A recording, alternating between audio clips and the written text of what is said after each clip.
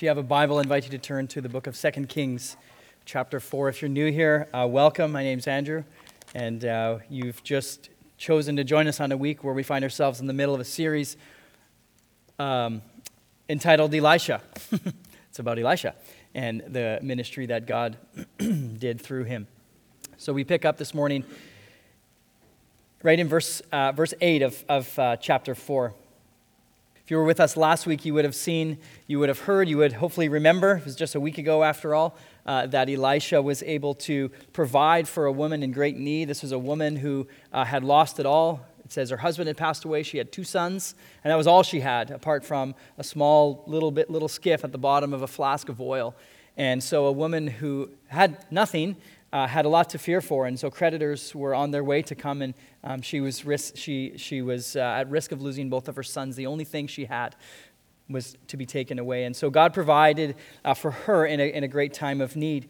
And what we find here in our text this morning is a bit of the opposite. It's a bit of an inverse that's going on, and we'll study this text together. But what I hope you see and what I want you to see through the remainder of our series, and if you haven't already, I hope to make this obvious to you, is that the miracles that Elijah and Elisha have done are miraculous, but they show not how wonderful and amazing Elijah and Elisha both were, but how incredible our God is. They're not Elijah and Elisha's miracles, they're God's miracles. It's a display of God's supremacy, of God's ultimateness over all things through unexplainable acts that can only be chalked up to God Almighty. And so the point, I think, in all of them is that God is, Yahweh is God, and He's big, and He's powerful, and He's mighty, but also that He's present. He's with us. He's with His people. You'll also know that a few chapters ago, Elijah had a confrontation with a wicked king called Ahab, and in a divine contest between Ahab's prophets, 850 prophets of false gods, Asherah and Baal, they go up and there's this epic contest between these false gods and Yahweh where they make an altar and they sacrifice an animal and they make this altar on wood. And basically Elijah tells Ahab, hey, who's ever God can light this altar on fire, we won't light it, but who's ever God can deliver fire from heaven, that'll be the true God. Deal? And he says, okay, deal. And the story, I won't go into great detail. After all, that's not our text. But in 1 Kings 18, you see a miraculous act where this altar's prepared, and the prophets of Baal and Asherah can't call anything. They're powerless. Their gods aren't answering, and Elijah begins to mock them. And he says, oh, perhaps your God is relieving himself, or perhaps he can't hear. Speak louder. So he's mocking them, right? And then in the very next scene, you see Elijah calls down God to act, and water is poured all over this altar, and there's in fact like so much water that it's just dripping off the wood. There's no way it could catch fire, even if you lit it. Even if you had gas, it just wouldn't catch. But sure enough, God calls down, God's mighty hand ignites and consumes this entire altar. And the rest you can read for yourself. But what we should see through all of these divine acts is not any strength or any might of man, but only of God. God's proven himself by this point to be able to create water from nothing or from apparently nowhere. I don't know if you can say the same about yourself, if you can call water down from anywhere. But in a time where a drought was promised, God told Elijah there will be a drought. Prepare for it. And so there was a drought, and that drought ends just shortly after the story that we just went through. But water, through a storm and a mighty winds and storm comes down and ends the drought, and massive amounts of water just rain down from heaven. And so God can cause, at will, water to appear. In the story we read a few weeks ago, some 3 or 4 chapters back, water appears enough to provide for 3 armies, almost out of nowhere overnight, to those who would be obedient to God. God has purified through the prophet Elisha a contaminated water source. So an entire city of Jericho had contaminated water, and it was causing infertility and death. And what's amazing is when water's provided, when great things are done, here's what it says in 2 Kings chapter 3, verse 18. This is a simple thing for the Lord. In other words, God's not even trying. These miraculous works and wonders are a simple thing for God. So the point is this, is that the God of Israel is to be feared. He is supreme in every way, and he will stop at nothing. And so inasmuch as God has bestowed particular gifts or powers or insight or skills to these men, Elijah and Elisha both, and other prophets throughout the Old Testament. They're accounts not of the greatness of man or these particular men, but they're accounts of God's strength and his almightiness intervening in the lives of those who fear him. So God supports those who fear him. And that can happen on a grand political platform, as we saw with these armies. That can also happen in the passage like we studied last week, in the privacy of a room with a closed door. God cares, God loves, God is present with those whom fear him. We see in the book of John as well, when Jesus begins to perform signs and wonders, people are amazed, and they so as to not be mistaken for a magician or some kind of person who's just here for show. The gospel writer John tells us why these things are recorded, and the reason for the signs and wonders of Jesus in the book of John are so that the eyes of the blind would be opened, and the eyes of the blind who think their eyes are opened would be shut. There's a contrast between light and darkness, and what the gospel writer John, through the ministry of Jesus, is urging you to see is that God is light, and in light there is no darkness. That light would prevail, that you would see. There's a contrast between light and darkness, people who understand and who don't understand, people whose eyes are closed and people whose eyes are open. And so even though we're not studying the book of John this morning, we're studying the book of 2 Kings, I want you to have that in mind, that these are great and mighty acts, that you would see the great and mighty things that God has done and God will do. So our text this morning is 2 Kings chapter 4, starting in verse 8 through till verse 37. And what I want to do is simply walk through it together in 3 sections. I'll give you those headings, and I've written the headings, but they're just simple ways to break it down. And the headings are this: there's an unexpected blessing, followed by an unfathomable loss, and it ends with an unusual miracle. And we'll conclude our time together where I would like to ask a question, and I'd like to provide a couple of thoughts as a response to that question. So an unexpected blessing, an unfathomable loss, and an unusual miracle, followed by some thoughts together. So let's dig into our text, 2 Kings chapter 4, starting in verse 8. It says, "One day Elisha went on to Shunem, where a wealthy woman lived, who urged him to eat some food." That sounds like a good deal. "Come to my house for lunch. I'm urging you." So whenever he passed that way, he would turn in and eat food. And she said to her husband, "Behold, now I know that this is a holy man of God who is continually passing our way. Let us make a small room on the roof with walls and put there for him a bed, a table, a chair, and a lamp, so that whenever he comes to us, he can go in there." Now, you'll remember if you were with us last week, this is kind of a mirror image, but a bit of an opposite, an inverse of the woman from the previous week who had nothing except 2 sons. This woman seems to have it all. Just the very next verse, there's a woman who seems to have it all. Her and her husband, they're people of means. They're on opposite ends of the socioeconomic spectrum, and riches and affluence is contrasted just a few verses earlier with poverty. A woman who's a widow now, in this text this morning, has a husband. She's married, and they seem to be getting along fine. And in the first portion of chapter 4, this woman's about to lose it all. What she does have, her sons, are going to be taken from her, but this woman seems to have no reason to be afraid.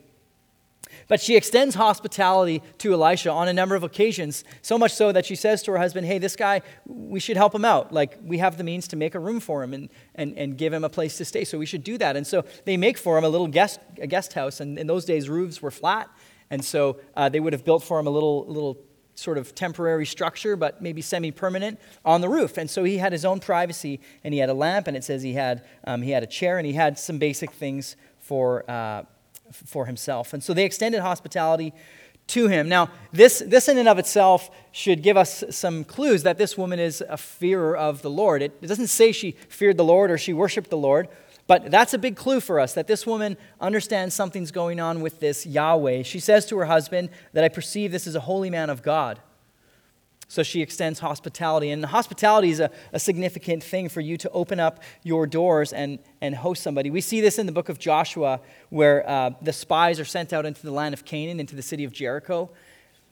And they're about to destroy the city, right? And so these spies are hidden in the house of a woman named Rahab. And though she's from Jericho, so she's not an Israelite, she's not a part of God's chosen people, But she hides the spies, and she looks after them and spares them as word gets out that there's these spies.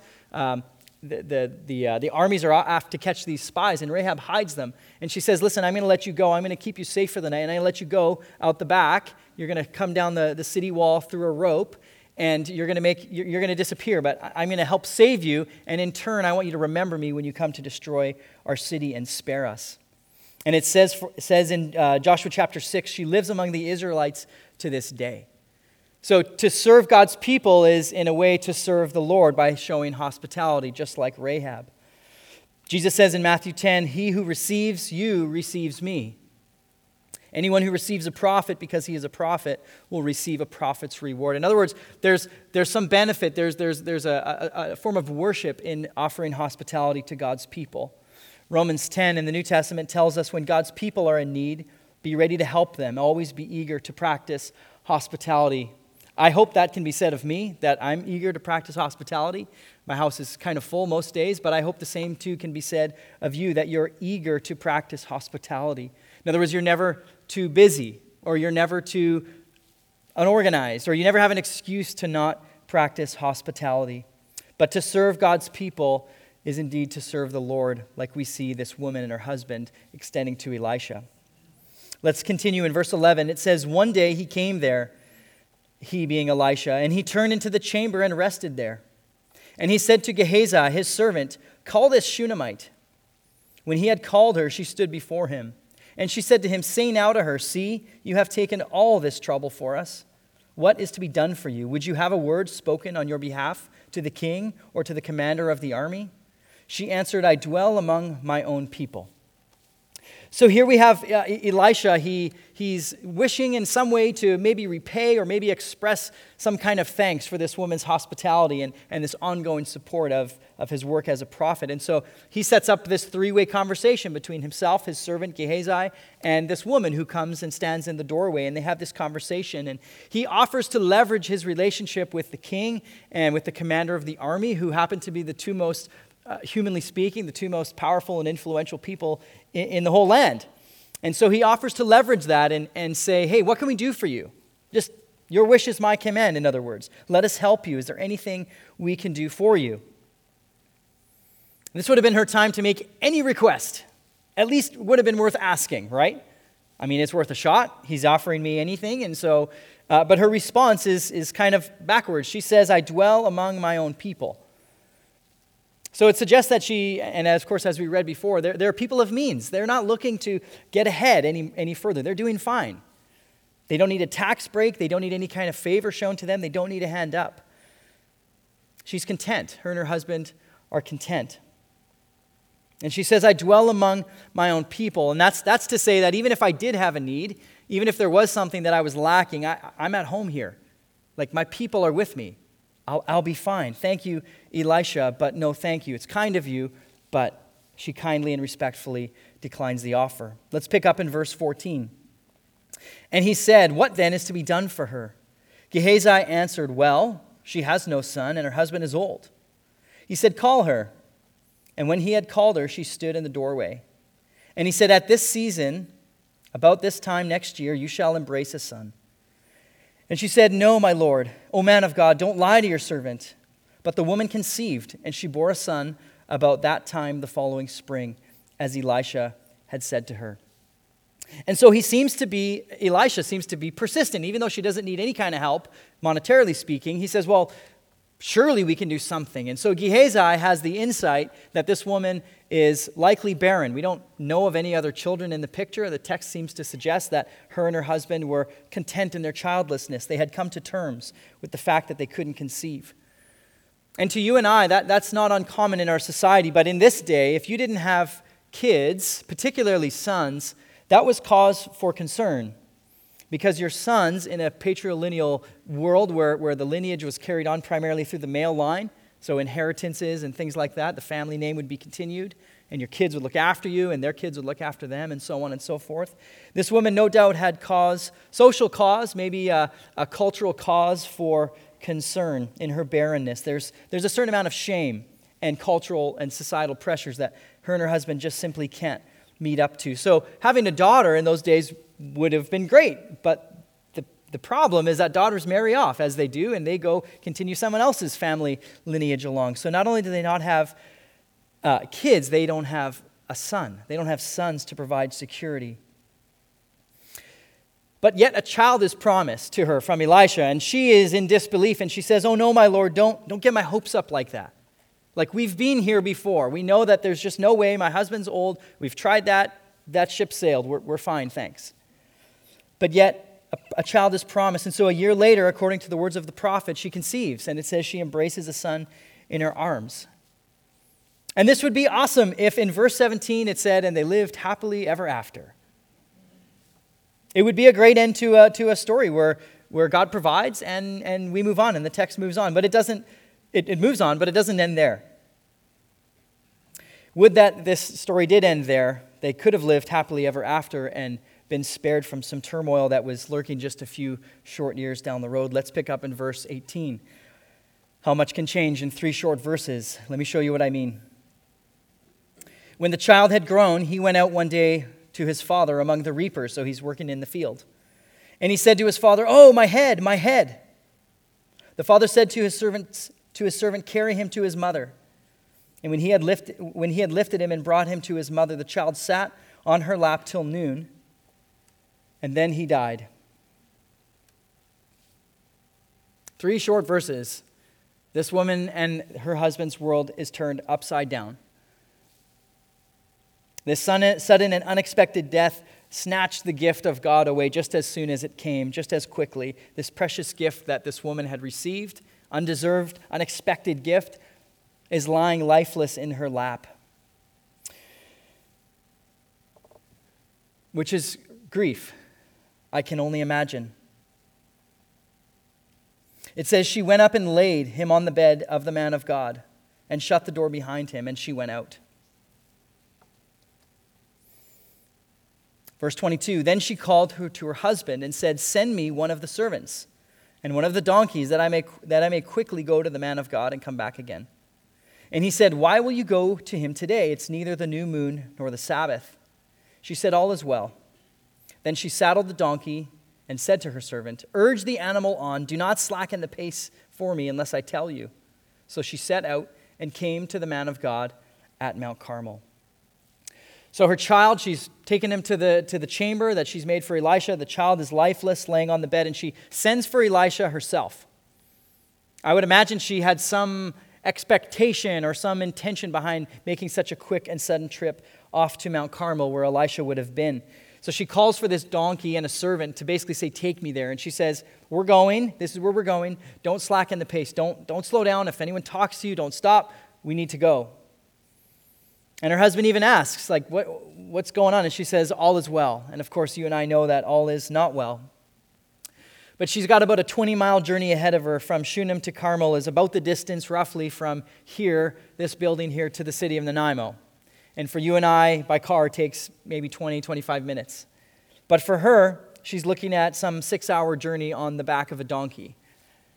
So it's a long trip. And she says, "Stop for nothing." Let's continue. Verse 25. So she set out and came to the man of God at Mount Carmel. When the man of God saw her coming, he said to Gehazi, his servant, "Look, there's the Shunammite. Run at once to meet her and say to her, 'Is all well with you?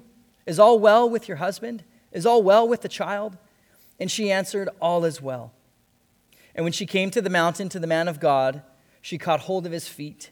And Gehazi came to push her away, but the man of God said, 'Leave her alone, for she is in bitter distress, and the Lord has hidden it from me and has not told me.'" So this woman gets closer, and she sees Gehazi, who runs out and says, "Hey, how's it going? Is all well? Why are you here? Is everything good?"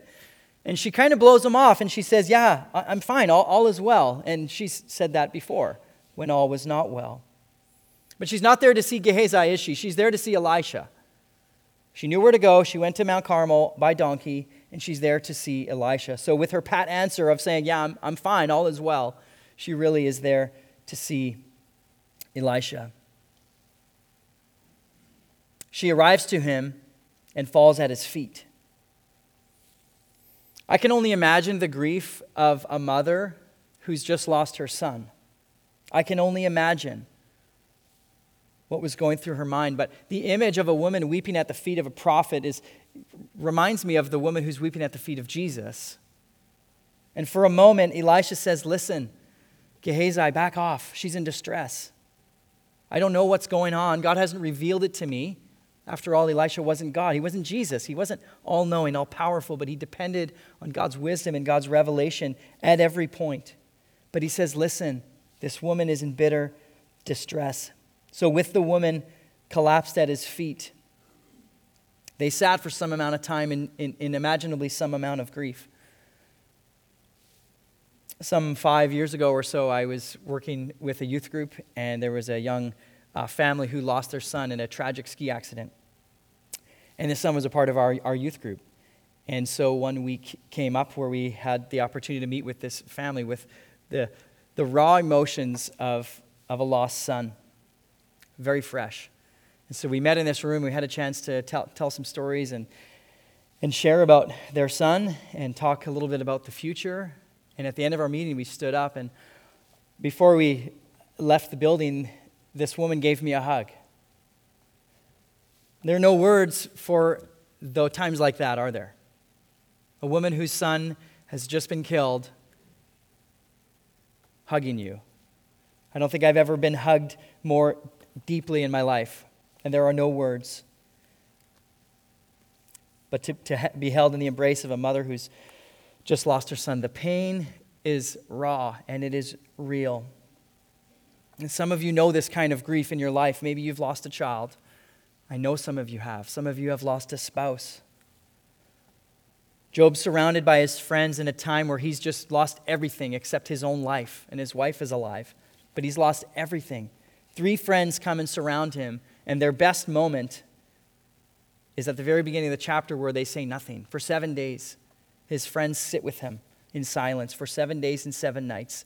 It tells us in verse 13 of chapter 2, because they saw that the suffering was too great for words. There are no words with grief. This woman has a chance to pour her heart out to Elisha, and she does exactly that. We pick up in verse 28. Then she said, "Did I ask my Lord for a son?" She's speaking to Elisha. She said, "Did I ask you for a son?"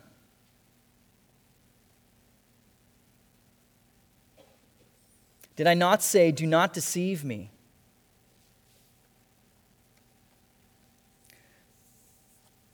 In other words, this is worse than before. I didn't even ask you for a son.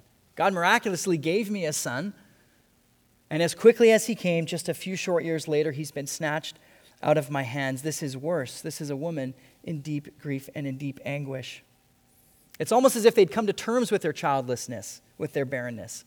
And now they've known the joy of conceiving and raising a child and watching him grow. And now this boy has been taken away. She says, I'm worse off than before. Did I not tell you?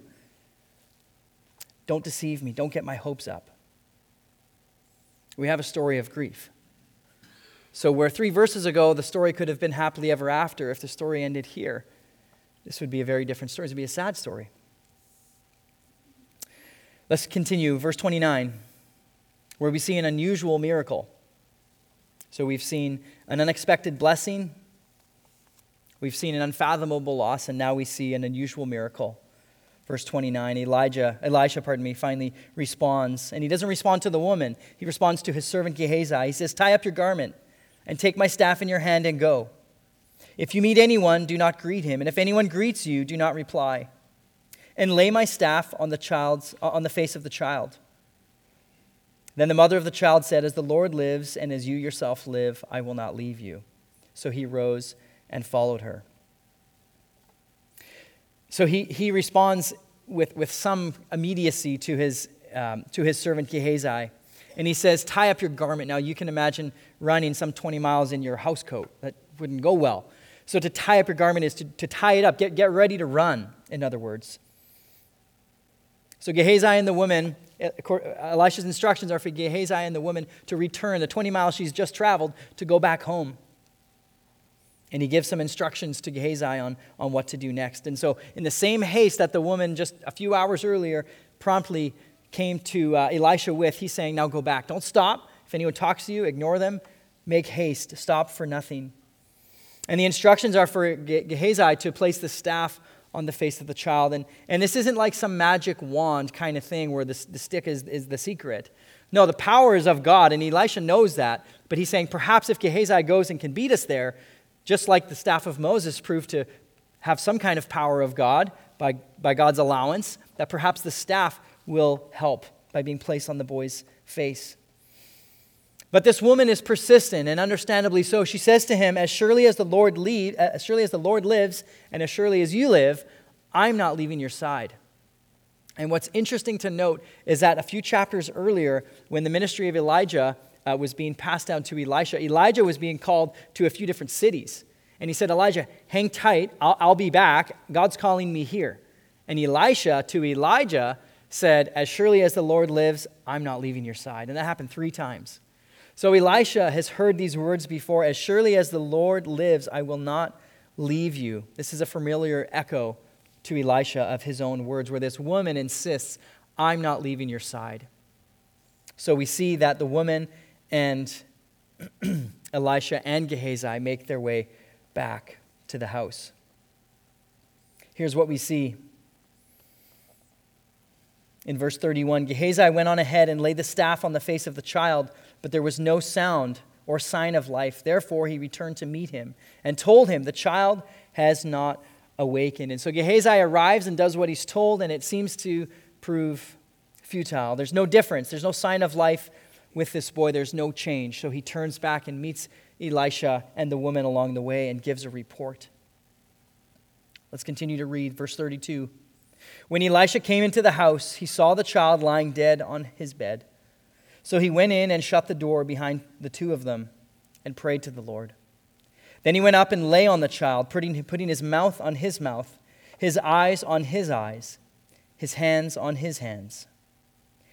And as he stretched himself upon the child, the flesh of the child became warm. And he got up again and walked once back and forth in the house. And he went up and stretched himself upon him. The child sneezed 7 times, and the child opened his eyes. This is a very unusual miracle if I've ever seen one. Elisha closes the door, and he seeks the Lord. He's not Jesus. He can't do anything of his own accord, but he follows the instruction, the counsel, and the revelation from the Lord. So he seeks the Lord in prayer. He closes the door so they're in private, and he seeks the Lord in prayer. And what he does next with the laying on the child and the eyes to the eyes and the hands to the hands is odd and unconventional. I agree. This is a repeat of a similar event that happened with Elijah in the previous book, where Elijah raises a boy to life by God's power, doing something similar, where he lays himself on the body of this boy.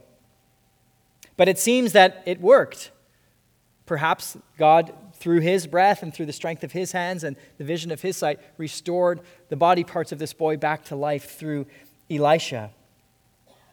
It's a bizarre ritual, but it seems to have worked. So the boy his forehead is warm again, and then it says, after this happens again, that the child sneezed 7 times, and he opened his eyes. Verse 36, then he summoned Gehazi and said, call this Shunammite. And he called her. And when she came to him, he said, pick up your son. She came and fell at his feet, bowing to the ground. Then she picked up her son and went out. So this woman now, for the second time, is holding a gift of life. A child that was born out of impossible circumstances is taken from her and is now restored in impossible circumstances. A life was promised, a life was given, a life was taken, and a life was restored to the glory of God. Now, I hope that sounds familiar to you. A boy whose life was promised, who died, and was raised again.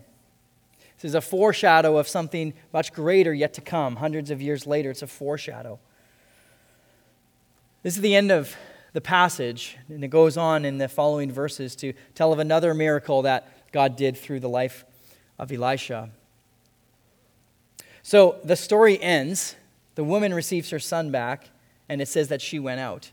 And I can only imagine the joy when she falls at his feet again, bowing at his feet to the ground. She picked up her son and went out. So a few moments earlier, she was weeping at his feet. Now she's weeping at his feet with joy and thanksgiving and celebration and awe and wonder that her son has been restored to life. So my question to us this morning is why is this here? Why would the Lord, in his infinite wisdom and sovereignty and providence, have included this passage for us in his scripture? Why is it there? Do you think God would have been justified had it ended in verse 17 with the gift of life and happily ever after? Or what if it ended for us in verse 20, where the boy's lying lifeless in the lap of his mom? Would God have been justified if that were the end for this couple? Is that love for God to give a gift and take it away, or is that cruel? And I'm very aware that this story is personal for many of you who have experienced loss, perhaps of a child, but perhaps of a spouse or a sibling or a parent. It's personal. Maybe you have faced this tragedy, and instead of witnessing this life being raised again, raised back to life, you watch this life, this body be lowered into the ground. And there's some finality about death, isn't there? So why would God choose to raise a boy sometimes, or raise a girl sometimes, and other times not? Can God still receive the glory when it seems like he hasn't showed up, or when your prayers have gone unanswered? Can God still be counted as being good when the dead aren't raised, when the sick aren't healed, and when your prayers don't seem like they're answered? Can God still receive the glory for those things? After all, that's what these stories are here for. That's why Jesus heals. That's why we have these passages, is to see God's glory. But is it glory if God doesn't make it good again? I'd like to argue that it does. God is still justified. There's two common responses, I think, to suffering. I don't know about you, but personally, I don't welcome suffering. I don't enjoy it. There's nothing pleasant about it, but there's two common responses among Christians when they encounter suffering. And the first is that they flee the Lord, that they run away. I mentioned the story of Job a few moments ago. Job was righteous. It said that he was faultless. In fact, so much so that just in case there was maybe some sin or some untaken care of business with his kids, he would make sacrifices on their behalf, just to be sure, so that before the Lord, his family was righteous. He was very, very affluent. He had cattle, he had oxen, he had sheep, he had it all. He had property, he had lots of kids. And through a divine appointment between God Almighty and Satan, there's a succession of events permitted by God, mind you, where the enemy is able to strike Job, strike down his possessions. So his barns are lit on fire. All of his animals are taken from him. Everything's taken away, including his own kids. But up until this point, he still has his health, because the agreement was that Satan couldn't touch his body. And Satan says, that's why he's still serving you, because it says that Job remained righteous. He didn't sin. And Satan says, you know why? It's because I haven't been able to touch him yet. And God says, fine, touch him. You can take away his health. And so he does that. And so Job sits there, covered head to toe in sores, reflecting on everything that's been taken away from him. Everything but his wife has been taken away from him. And it says that he's scraping his sores with broken pottery. You can just imagine this scene. He's sitting in ashes and just wallowing. And Job's wife says to him, do you still hold fast to your integrity? Curse God and die. This is how God treats you after being righteous? Forget him. Flee the Lord. Curse him and die. That's the first response. And I don't think any one of us are impervious to that inclination to say, God, forget it. I'll follow you if things go well, but I didn't sign up for anything difficult, any level of suffering, anything I didn't expect. Verse 10, but he said to her, you speak as one of the foolish women would speak. Shall we receive good from God, and shall we not receive evil? In all of this, Job did not sin with his lips. Job says, stop that nonsense. Sure, we're first in line to receive good things from God, but when evil comes from God, shall we not receive that too? Do you not know the Lord? Job responds to his wife. Which, of course, is the second response. You could flee the Lord, or you could fear the Lord, like Job did. It says, in all of this, Job did not sin with his lips. Fear the Lord is the second common response.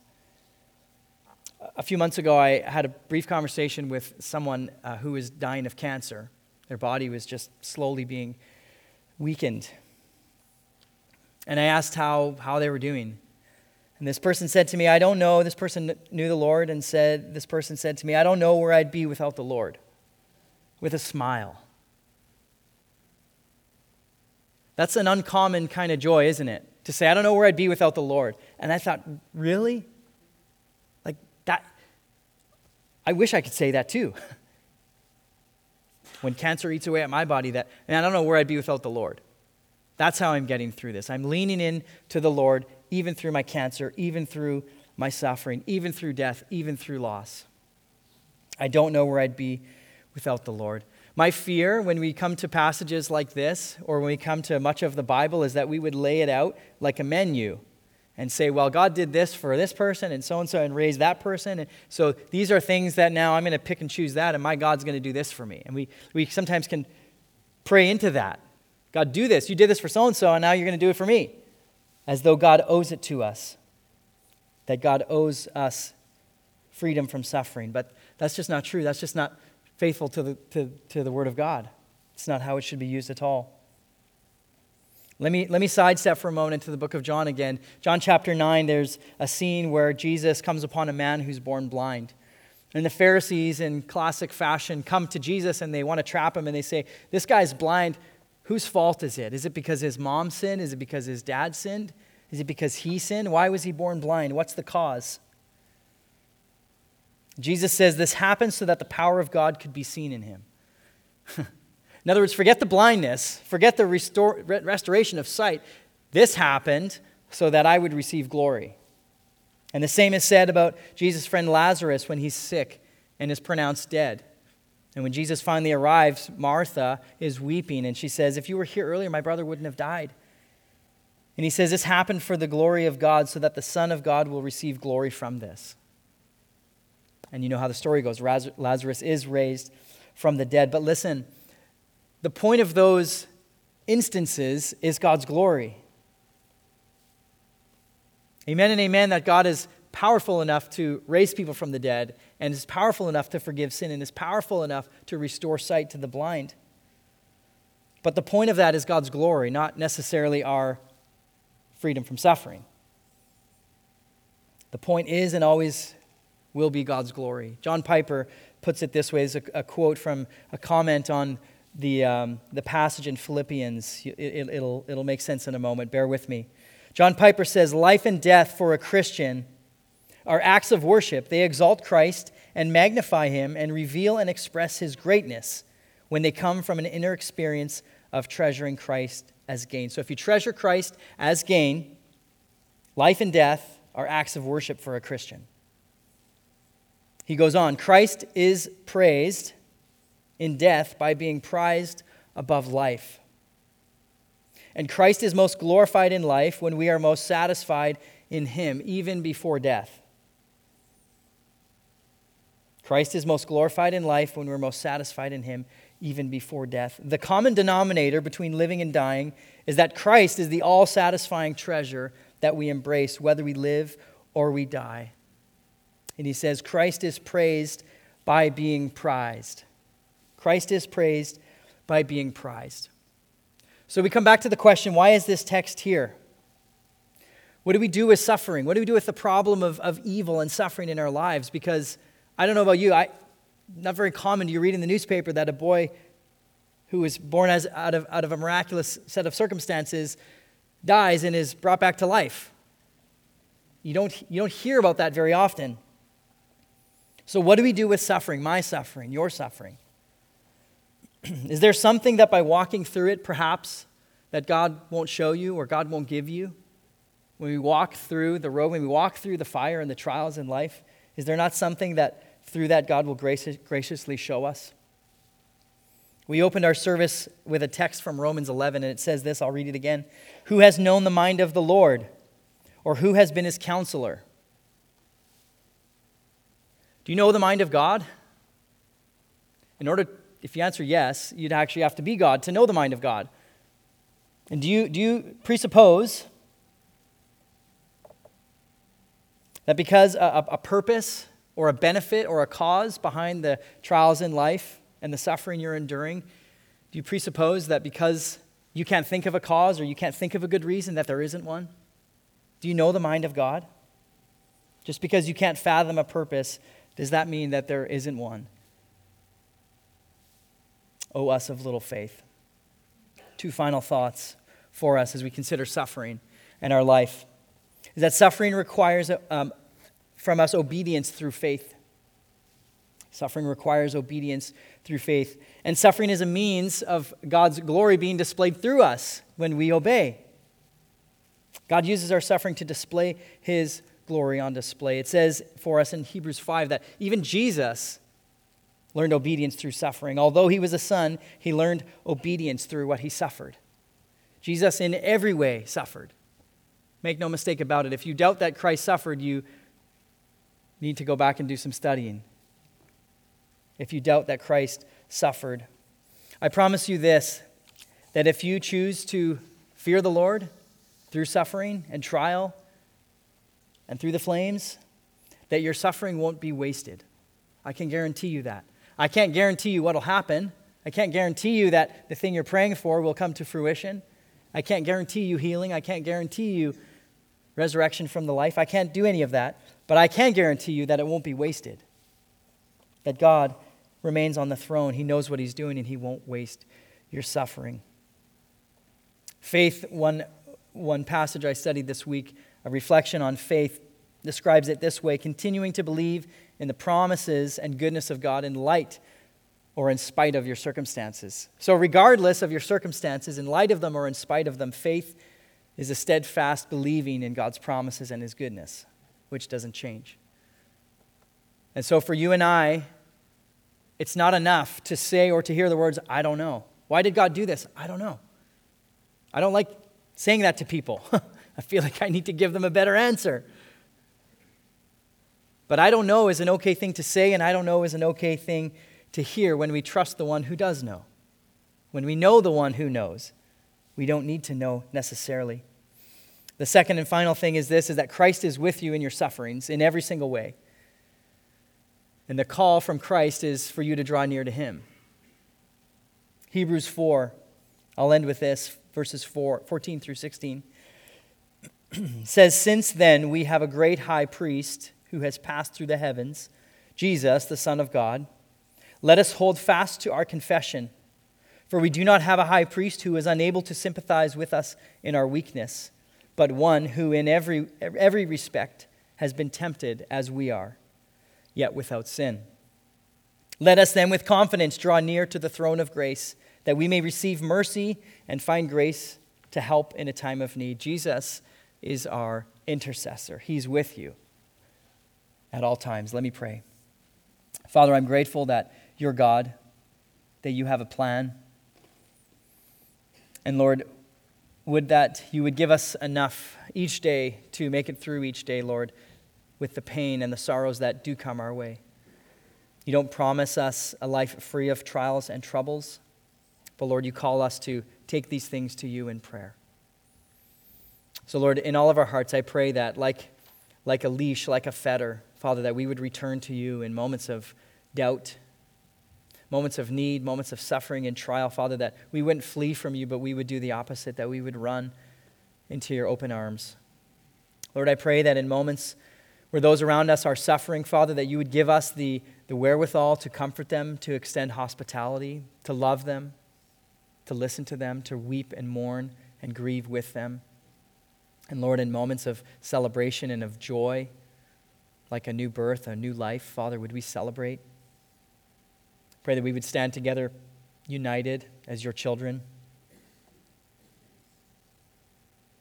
And Father, allow us in all seasons of life a readiness, that you would gird us with strength, that you would call us back to yourself, Lord. I ask all these things in your name. Amen.